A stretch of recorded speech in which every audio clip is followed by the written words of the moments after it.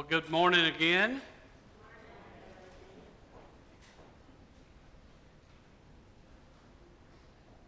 I want to talk to you this morning about something that you or I, we don't deserve.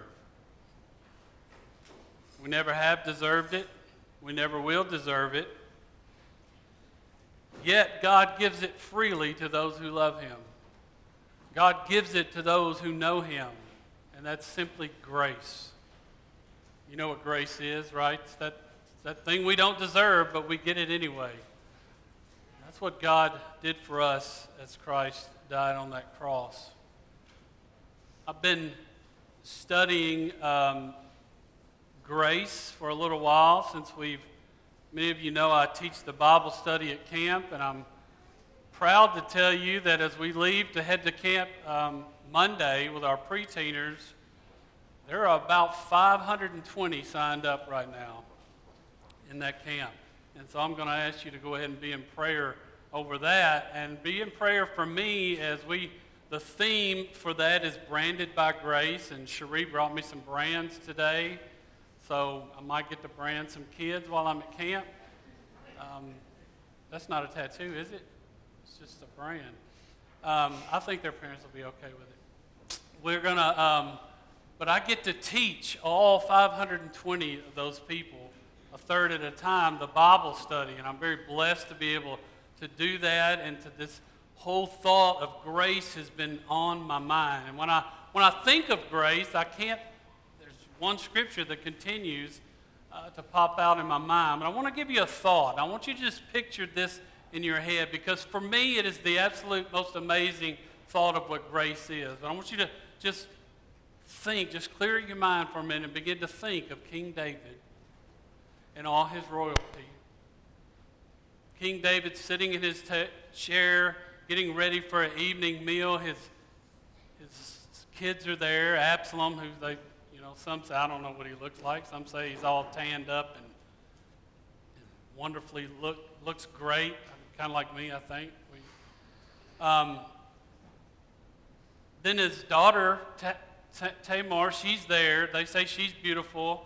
She's there, and they're in this great palace. They're in this wonderful banquet hall and getting ready to have dinner, and you look around and you see all the gold and the bronze and the massive wood ceilings and the wonderful, just majestic atmosphere that is there. But David says there's something missing. And then you hear it, that thump and that scrape of the floor, the thump and the scrape.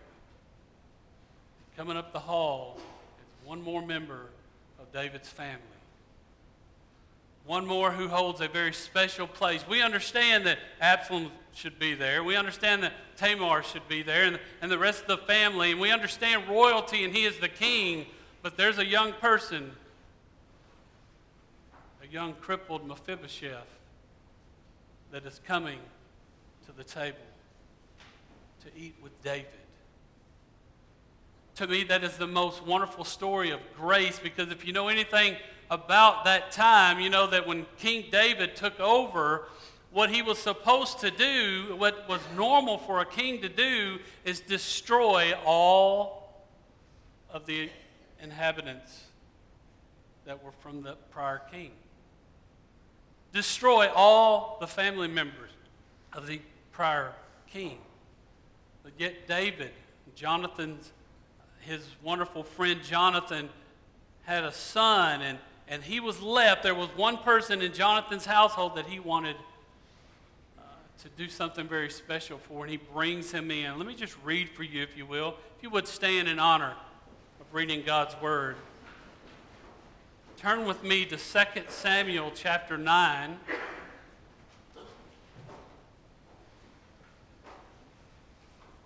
2 Samuel chapter 9, and starting in verse 6,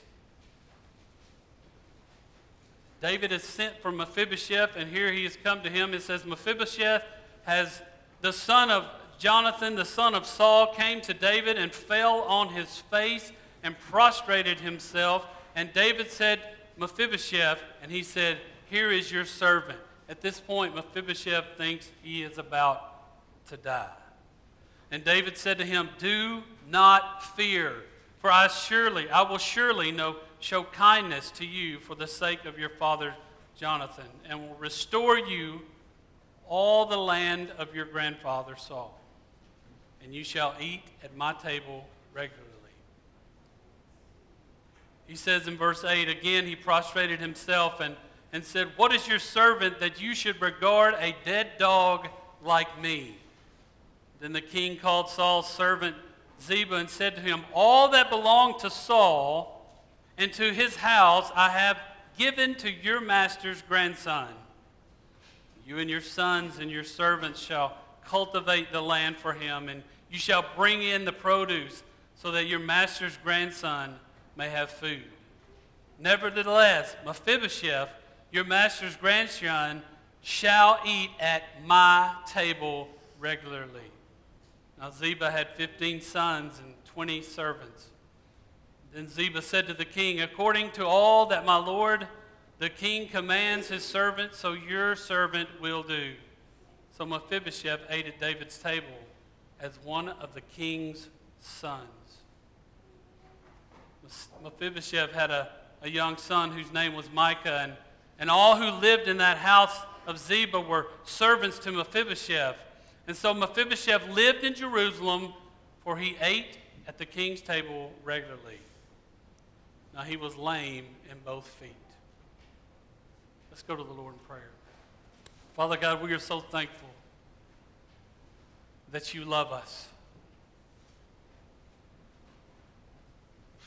Father, we need you now more than we ever have to give us strength, to give us power. But Father, today, if you could just give us a glimpse of that love, give us a glimpse of the grace that you poured out on us. Father, help us to stay strong within that grace. Father, we love you and we thank you. And I pray it's your word that they hear and not my own. It's in Jesus' name I pray. Amen. You may be seated.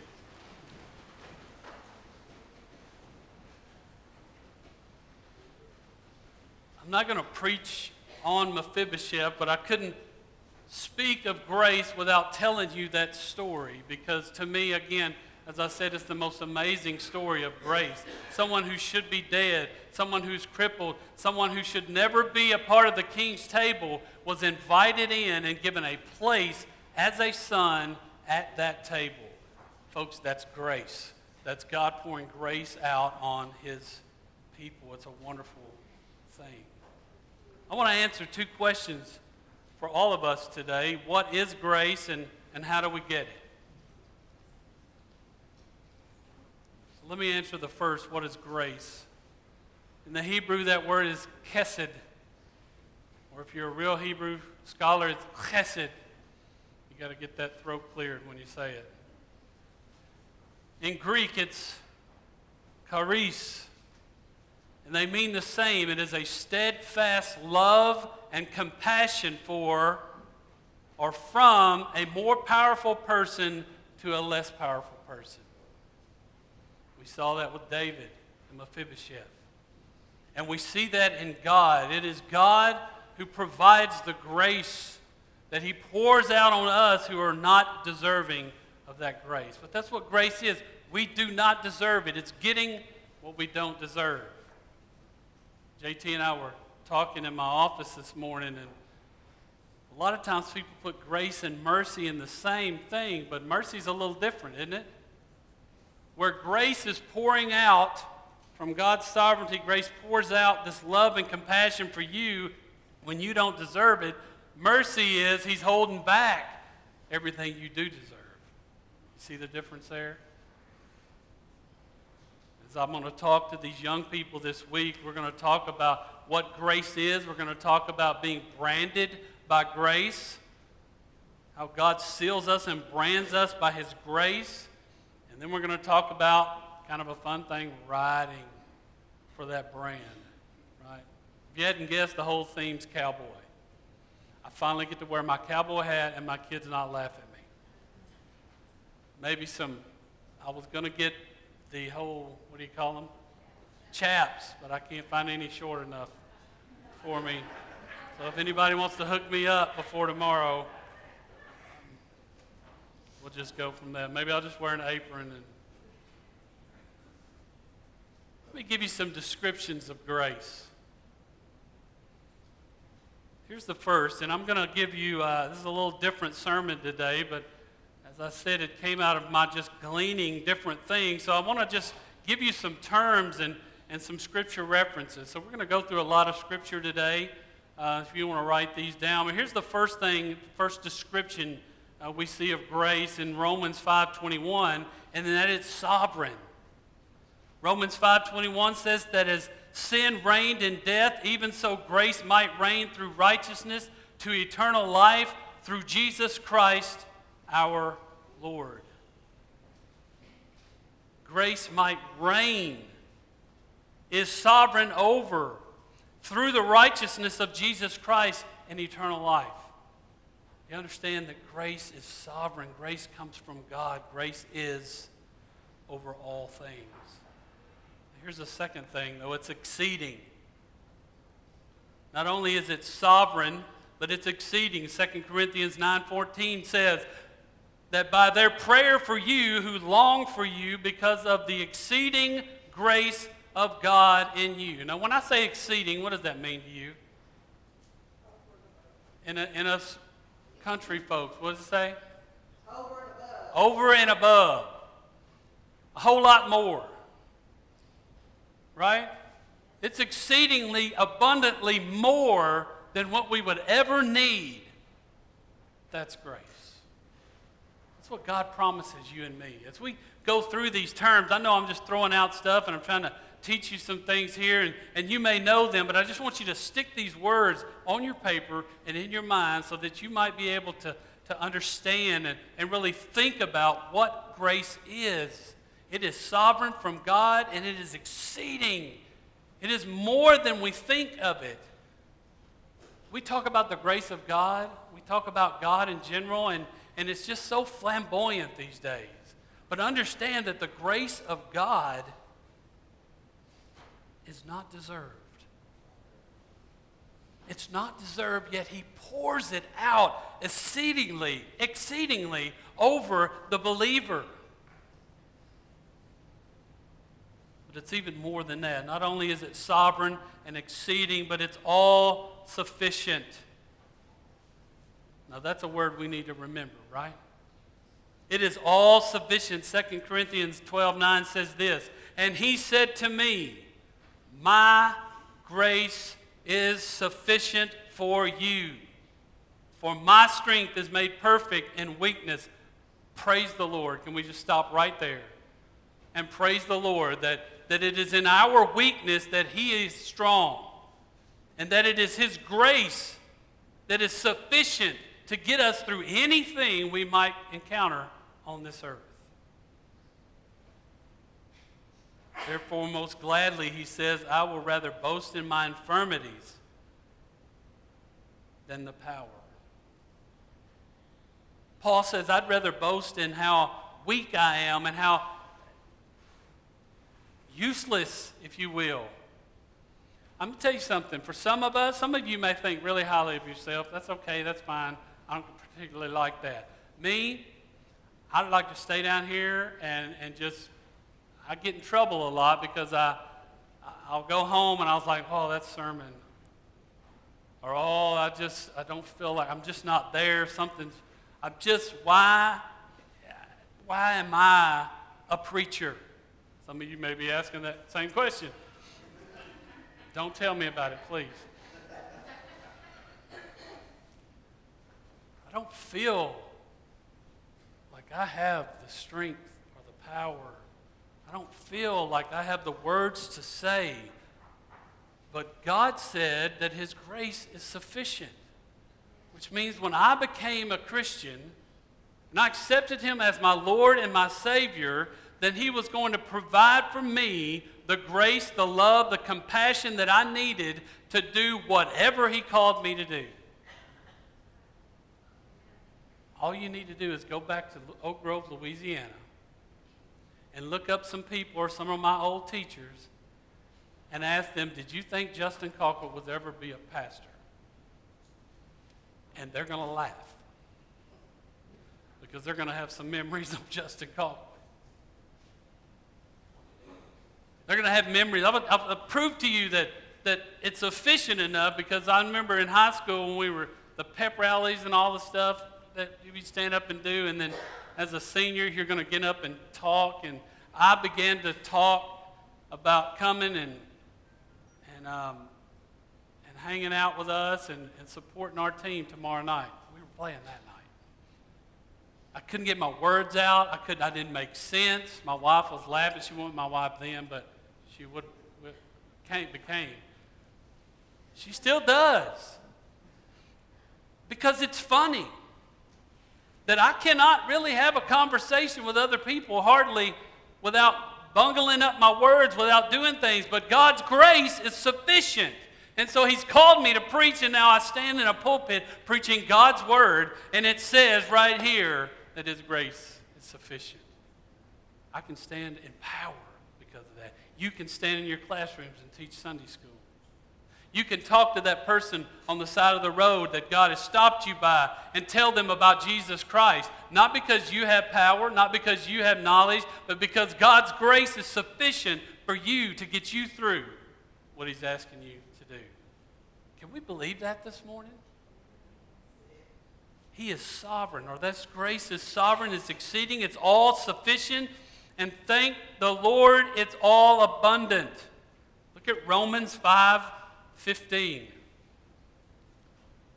He says, but the free gift is not like the transgression. For if by the transgression of the many died, much more did the grace of God and the gift by the grace of the one man, Jesus Christ, abound to many. And you look at verse 17 in that same chapter.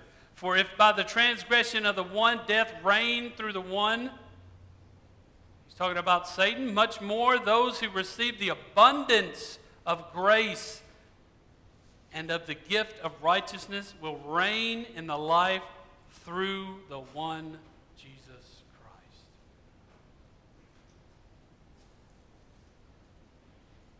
We can let Satan have all the power he wants, but in my Bible, he's already defeated. Because my God, for those who love him, for those who know him, my God pours out grace that is all sufficient and it's abundant. Have you ever known God to do something just a little bit? That's not the God we serve. Our God stands ready to pour out blessing on you. Our God stands ready to pour out his love and compassion on you. All he's asking from us is to be obedient. Just walk in my ways. Just do what I've asked you to do. Just be obedient to what I've called you to do, and I'm going to pour out my grace on you. We've talked many times about persecution, and I believe, having a discussion with some men the other day, I believe persecution of the church, we don't know anything about it, but it's coming. And one day, whether in my generation or the next or whenever, it's God's time, and one day persecution is going to hit Wortham, Texas. And that's okay. Why? Because we have the grace of God. Because God's pouring out his grace on us, and we're going to stand in the midst of that and move forward. And he's not just pouring out some little cup of grace. I have this thought in my head that the wrath, can you imagine the cup that Jesus Christ took for us? The cup of wrath that was poured out on him, which was all of our sin, the whole world's sin, past, present, and future. That cup of wrath is poured out on us so that Jesus Christ turned around and will pour the same amount of grace right on you. Who does that but Jesus Christ? Sovereign, exceeding, all-sufficient grace, abundant grace. and it is glorious. Ephesians 1:6 says, to the praise of the glory of his grace, by which he made us acceptable in the beloved. To the praise of the glory of his grace. Do not think that grace is not glorious. Grace is the most glorious thing, and it is poured out on us to those who have accepted Jesus Christ as our Lord and Savior. He says, by which he made us accepted in the beloved, as in the body of believers. So that's what grace is. I'm sure we could have gone on and on and on about different scriptures, but as I was going through, these things stood out at me. The sovereignty of grace, the exceeding amount of grace, the all-sufficiency of grace, the all-abundancy of grace, the gloriousness of grace. But how do I get it? I mean, if we really think about all these things, is there anyone in this room that would raise your hands and say, I'll wait till next week, I don't really want that kind of grace in my life? No, we want it. And we want it now. I think you could probably answer this question, but God is the source of this grace. I think that's the first thing we need to understand. You're not going to get this kind of grace from your friends. You're not going to get this kind of grace from your teachers. You're not going to get this kind of grace from those you work with. This kind of grace has its source in God. James 1:17 says, every good gift and every perfect gift is from where? Above. And comes down from the Father of lights, with whom there is no variation or shadow of turning. There is no changing in that God. James says, everything that comes from heaven is perfect. Every gift that we have, Scripture speaks of grace as being a gift. These grace gifts as part of your spiritual gifts. All of this is bound up in the grace of God being poured out on you. If you have a gift from God, it's God's grace pouring out on you. If you have a gift of anything from the Lord above, it is grace. And it comes from God. But you're saying, you haven't answered my question yet. How do we get it? I think many of you already know the answer. The source of this grace is God, but Christ imparts that grace to believers. Some of you may be saying, oh, he's a Baptist church, he's talking about imparting stuff on people. That's exactly what I'm talking about. Christ Jesus. John 1:17 says this, for the law was given through Moses, but grace and truth came through Jesus Christ. Live by the law if you want to. Live the way of Moses if you want to, but Christ, by dying on the cross, imparted to us at our acceptance of his work, grace and truth. That's what you get with Jesus Christ. We as Christians, we as a people, we try to get so many things from others. We want other people's thoughts about how great we are. We want to know. I go to my wife every Sunday and I kind of look at her. Sermon, how was it? Why? Because I want her to think highly of me. It's in us. It's what we want. We want people to say, oh, you're such an... So any of you that walk out of here and say, great sermon, I ain't believing none of it, okay? Because you're just saying that because I said this. But we all like to hear that we're doing great things, but we don't do it without the grace of God. It's impossible. I want my wife's approval, but I don't have to have it because Christ has imparted grace on me. And that grace and truth that I get from Christ means that no matter what I feel, no matter what I'm going through, if I open the Word of God and begin to speak the Word of God, His Word is true and it will not come back void. And so there it's not me again, it's God and His Word. And I feel quite blessed to be used of God to do such things. But God will do that to each and every one of us. If we would take a moment and begin to think, first this, am I truly a Christian? Do I really know Jesus Christ as my Lord and Savior? That is the only way to know the grace of God.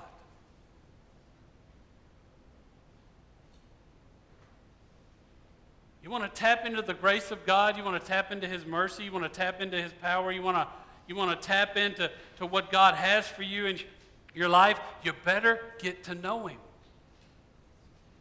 And I don't mean like I knew Him for several years, 28 to be exact. I mean know Him. I mean understand that I am nothing without Him. That's a decision. Can I just stop for a moment and throw some praise out to maybe encourage you? JT and them came back from camp, 5 saved. 5 young people decided that I need some of the grace God's got. In VBS, we had 3 in JT's group decide, I need some of God's grace. We had 4 in VBS from Linnell's group in her Bible study. Then they decided, I need some of God's grace. I need to know Him in a very special way. Big times. I had one at our camp up in Arkansas with a very small group. What am I forgetting? Isn't there more, JT? There's got to be more. Oh, Kinley. Kinley goes to camp and accepts Jesus.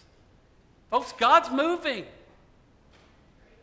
God is moving and He's pouring out His grace on the young people.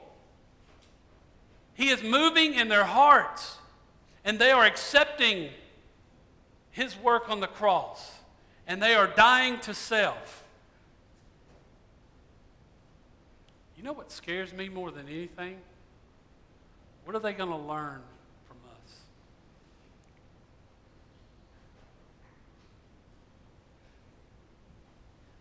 Are they going to see adults that rely on the grace of God to get through every day? Or are they going to see adults that rely on themselves? Are they going to see adults that throw away all things for others? That put themselves second? Are they going to see adults who only look out for themselves? Folks, God is doing a great work. Revival is happening in the hearts of several people. And God is moving and He is bringing folks to the throne. And it is our job as a church to train them up. Amen?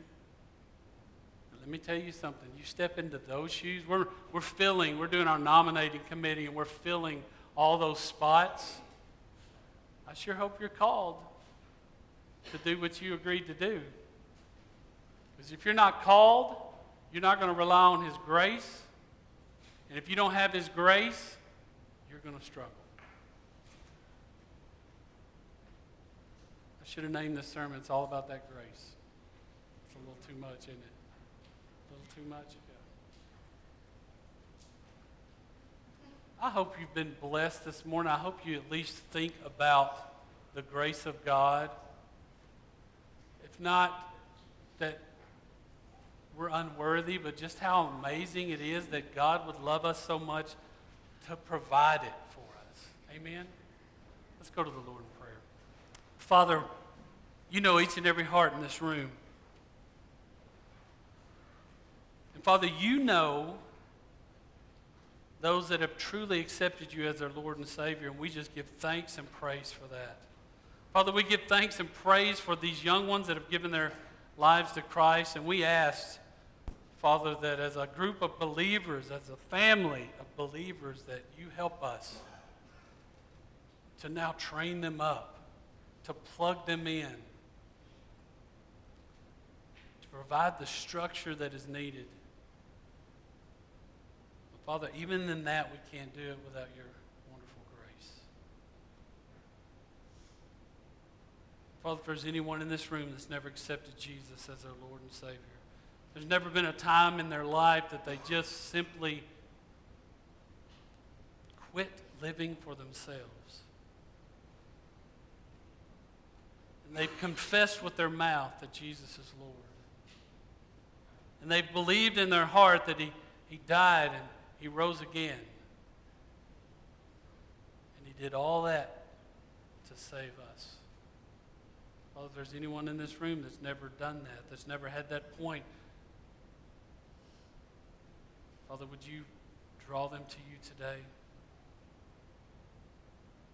What a wonderful way it would be to end a service with someone accepting you as their Lord and their Savior. It's in Jesus' name I pray.